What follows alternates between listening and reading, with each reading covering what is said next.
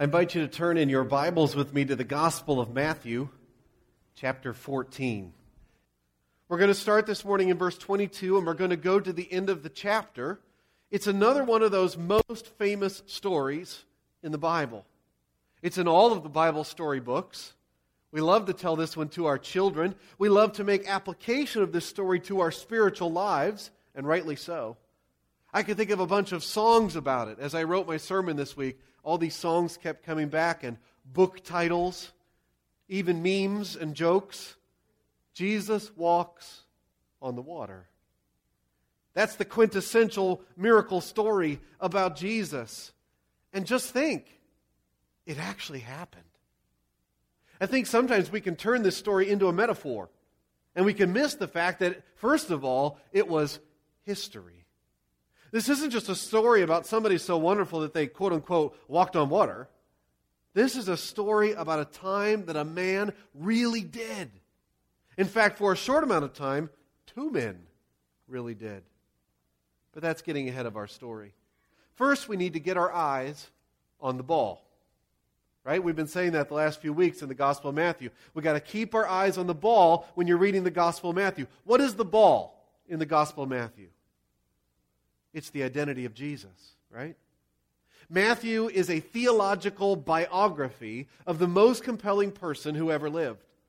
And the key question that Matthew is always answering, he's always answering it through his genealogies, his stories, his reports of Jesus' teaching, his reports of Jesus' miracles, the parables, everything Matthew gives us. The key question is, who is Jesus?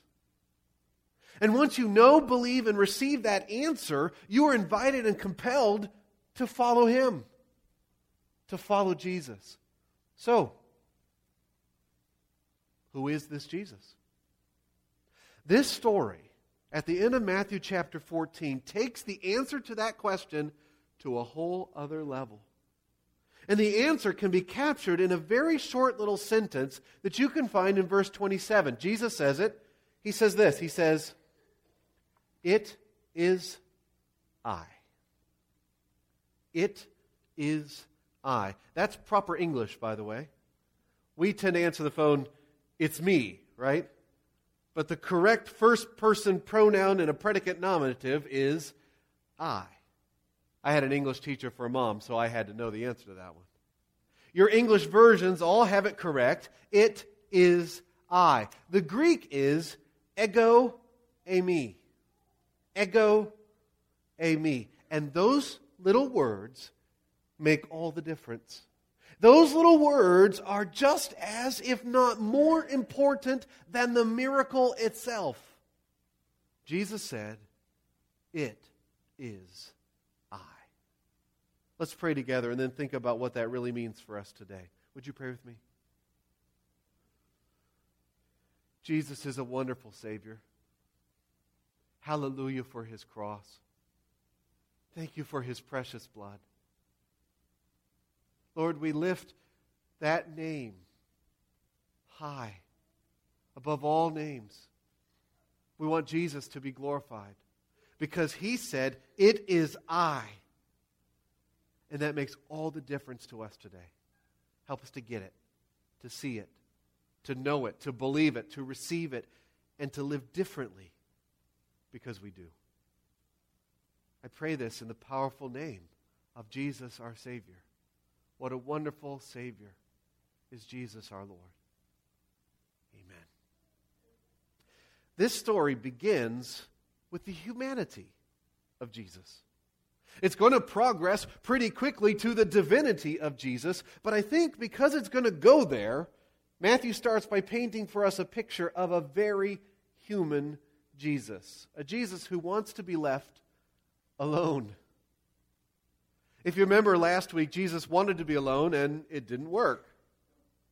He'd gotten some bad news and he wanted to go to a solitary place, but the crowds followed him. And he was compassionate. He healed their sick and eventually he fed a gigantic crowd. But he still wanted to be alone. He wanted some time alone to pray. So he sends everybody away. the crowd and his disciples. Look at verse 22. Immediately, Jesus made the disciples get into the boat and go ahead of him to the other side of the Sea of Galilee, while he dismissed the crowd. After he had dismissed them, he went up onto a mountainside by himself to pray. Now, don't miss that. In all of the excitement that is soon to come in this story, don't miss Jesus' need for time alone with his Father. And if Jesus needed time alone with his Father, how much more do you and I need time alone with God the Father? He went up on a mountainside by himself to pray. Do you get alone with God to pray?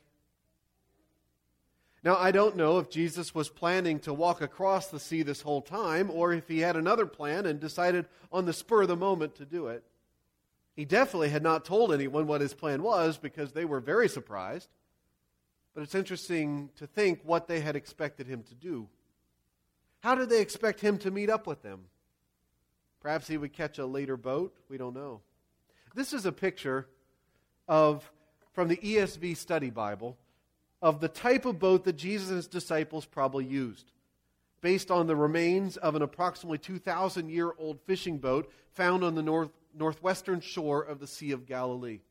It could hold 15 men. It was 26.5 feet long, 7.5 feet wide, 4.5 feet high. Jesus' disciples were in the boat. Jesus was not. Verse 23. When evening came, he was there alone. But the boat was already a considerable distance from land, buffeted by the waves because the wind was against it. Do you get the picture in your mind? When you cross-reference this story in Matthew with the other Gospels that have this same miracle story in it, you find that the boat was about 3 or 3.5 miles from the shore. Okay, so think about that. Kylertown's what? Like right over this way? How far is Kylertown? It's less than 3 miles away, right? So there's sea between me. Charlie's house is probably about 3 miles away, right? Okay, so it's me to Charlie's house, and it's water. Okay? And there's waves. The wind is against the boat. There's this great big headwind. And it's rocking the boat. You ever been in a boat that's got the water going up? And you ride that up, and then you ride it down, then you ride that up, and you ride it down. And they're not making it across like they wanted to because the wind is against them. It's causing the disciples distress. And it's nighttime, right? This isn't during the day. This is in the middle of the night. Verse 25. During the 4th watch of the night, Jesus went out to them, walking on the lake. You read that right. Walking on the lake. That is as crazy as it sounds to us today. The 4th watch on the Roman clock was between 3 a.m. and 6 a.m. And Jesus comes walking right up to them.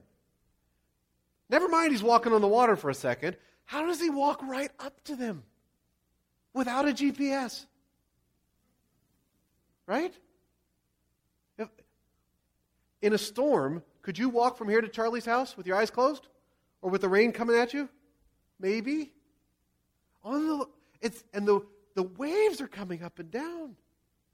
You know, I've always thought of it as kind of like this placid thing, and Jesus walks across the water. But it's more like he's walking up these hills and back down these hills as the waves are coming up and down. What did this look like? I can't even imagine. It's a windy night on the lake, and the waves are up and down, and the wind is howling.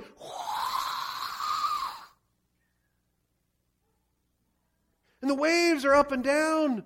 And Jesus comes walking right up to it. The Gospel of Mark tells us that Jesus was about to pass them.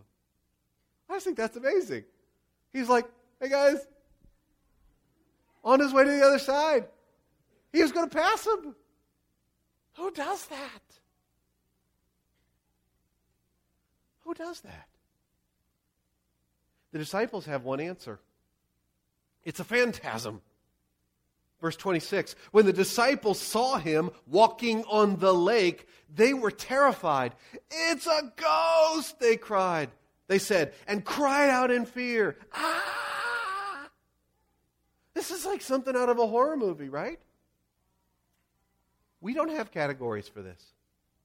If this happened to you, you would not have a category for this. You and I are like, well, he just fed 20,000 people. Who do you think it is? But my guess is that if we were in the boat, we'd be like, ah! What is it? And this is when Jesus says what he says about his identity. Verse 27. But Jesus immediately said to them, take courage, it is I. Don't be afraid. It is I. It isn't a ghost, it is I. It is Jesus. It isn't a monster, it is I. It is Jesus. It isn't something to be scared of, but somebody to find your peace in. It is I. It is Jesus. And remember, the wind is howling. So I think Jesus is yelling this at the top of his lungs. It is I. It makes all the difference. It is I. Ego eimi. Now, I don't think that they would have caught this at the time. I'm not even sure that he said it in Greek at the time because he might have been speaking in Aramaic. But Christians have caught this afterwards in Matthew's rendition. The Greek words ego eimi could also be translated, does anybody know? I am. I am.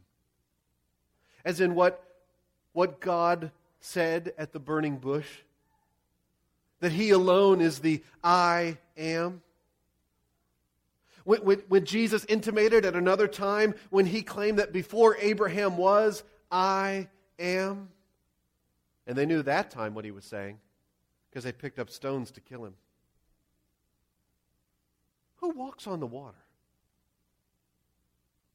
Who does that? Listen to Job, chapter 9, verses 4 through 8. The Lord God's wisdom is profound. His power is vast. Who has resisted him and come out unscathed? He moves mountains without their knowing it and overturns them in his anger. He shakes the earth from its place and makes its pillars tremble. He speaks to the sun and it does not shine. He seals off the light of the stars. He alone stretches out the heavens and treads on the waves of the sea. Who does that? There's only one. Listen to Psalm 77. Asaph is crying out to God in verses 18 and 19. Your thunder was heard in the whirlwind. Your lightning lit up the world. The earth trembled and quaked. Your path led through the sea. Your way through the mighty waters, though your footprints were not seen. Who walks on the water? On his own power. Ego eimi. It is I am. That's who Jesus is. I've got 4 points of application for us today. And they all flow out of understanding who Jesus really is. And that if he is in our lives, then it makes all of the difference. Here's number 1. Take heart. Do you see that it is I is in a word sandwich? There's a command on one side and there's a command on the other. Those commands are the bread and it is I is the meat in the middle. What's he say on the other side? Take courage. It is I. Don't be afraid. To see how that it is I changes everything? I mean, if it's Jesus, then we have nothing to fear. What are you afraid of right now? Write it down on the back of your bulletin. What are you afraid of right now? What's your biggest fears right now? You've all got them. We all do. If you don't, you're lying to yourself. What are you afraid of? It might be legitimately scary. These guys were in a boat on the sea at night and a howling wind, and there was something coming at them. That's scary. What are you afraid of? The word translated, take courage, in the NIV is the same as in John 16:33. one of my most precious passages where Jesus said, I have told you these things so that in me you may have peace. In this world you will have trouble. There are scary things out there. But take heart. I have overcome the world. Take courage. Take heart. It is I. Don't be afraid. Say that to your fears this week. Your fears are real. But speak back to them. Say to them, it is Jesus. He's here.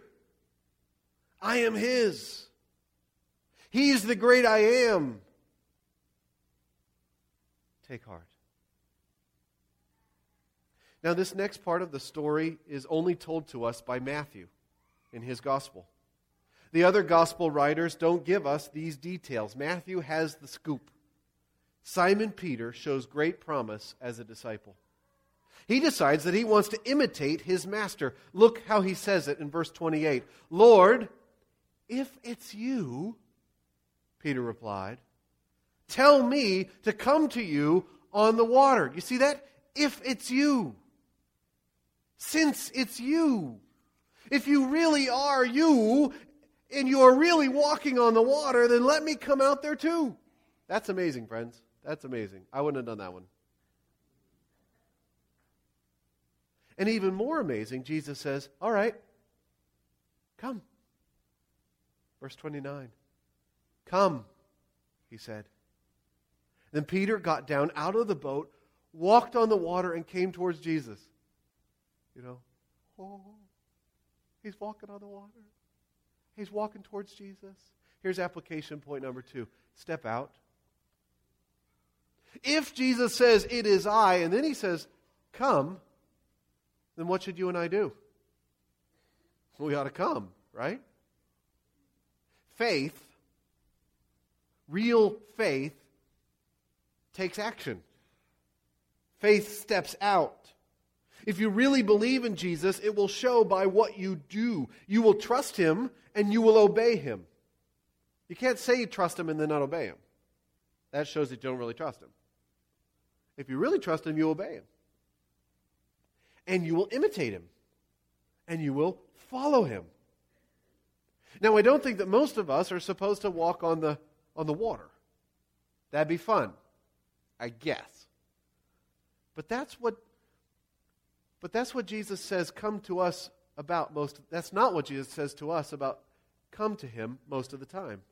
Most of the time when He says, come, follow me, He ends it with, and share the gospel. Or forgive someone who sinned against you. Or serve the poor. Or use your gifts to minister to others. Those things aren't as miraculous as walking on the water, but it's the same Lord asking us to do it, to step out.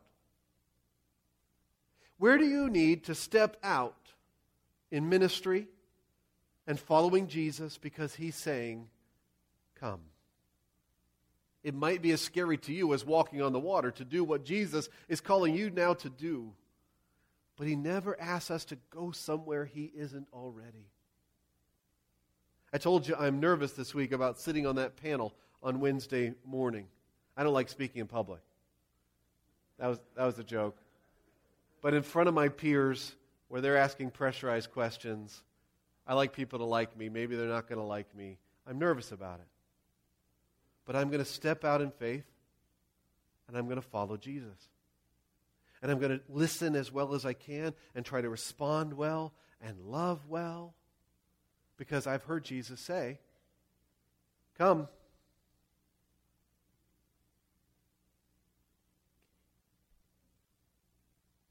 Of course, we all know what happens next. Peter takes his eyes off of Jesus. Verse 30. But when he saw the wind,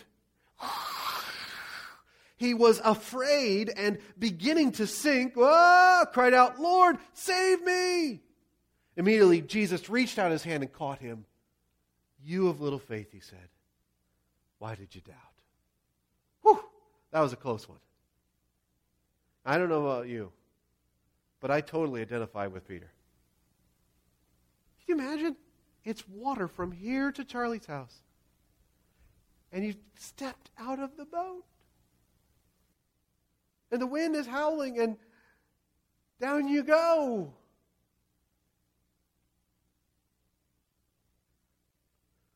I'd like to think I'd get out of the boat, but I'm not sure I'd even done that. I'm sure that if I'd saw the wind and the waves, I'd be afraid. And Jesus rebukes him. But it's gentle. He calls him oligopistoi. You of little faith. Does that word sound familiar? Oligopistoi? We've heard this phrase before already in Matthew chapter 6 and Matthew chapter 8. We're going to hear it again in chapter 16 and chapter 17. This is one of Jesus' favorite little phrases for gently rebuking those he loves. My wife has a little phrase like that at home. She calls us, you dummies. Don't do that, you dummies. This is Jesus' little you dummies to Peter. This is Jesus' little phrase for gently rebuking those he loves. He's saying that Peter has faith, but he needs more of it. He needs to keep on believing in Jesus. That's number 3. Keep on. Keep on trusting. Don't stop now. You're learning. Good job getting out of the boat. The other guys didn't do that. But why'd you stop trusting? Why'd you start doubting? Oligopistoi, why did you stop? Remember, it is I. Do you need to hear that today? Maybe you've gotten your eyes off of Jesus recently. Are you looking at the wind and the waves? Keep looking at Jesus. Fix your eyes on Him. It is Him. Don't look inward to see if you have enough faith. When He says oligopistoi, He's not saying, now look inward and see if you have more faith in there somewhere and draw it out. No, He's saying, keep looking at Jesus and put all the faith you have on Him. And just don't stop. You've made a good start. Just focus.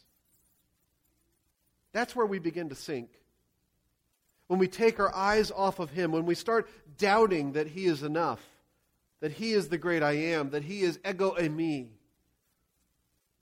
I love verse 32. And when they climbed into the boat, the wind died down, just like that. Just like back in chapter 8, when Jesus told the wind to settle down, and it said, oops, sorry. Verse 33. Then those who were in the boat worshipped Him, saying, truly you are the Son of God. Now, I'm sure they didn't know all of what they were saying, but they knew that Jesus was something special. And they worshipped Him. These Jews worshipped this man. Can you imagine? That's number 4, our last point. Worship Him. This person is the most important person who ever lived. He is a man. Remember how needy he was at the beginning of the story? He just wanted to be alone? But he's not just a man. And he's not just any man. He's the Son of God. Keep your eye on the ball. This is what Matthew is all about, right? Who is Jesus? Here we hear. Truly, He is the Son of God. Worthy of all of our worship.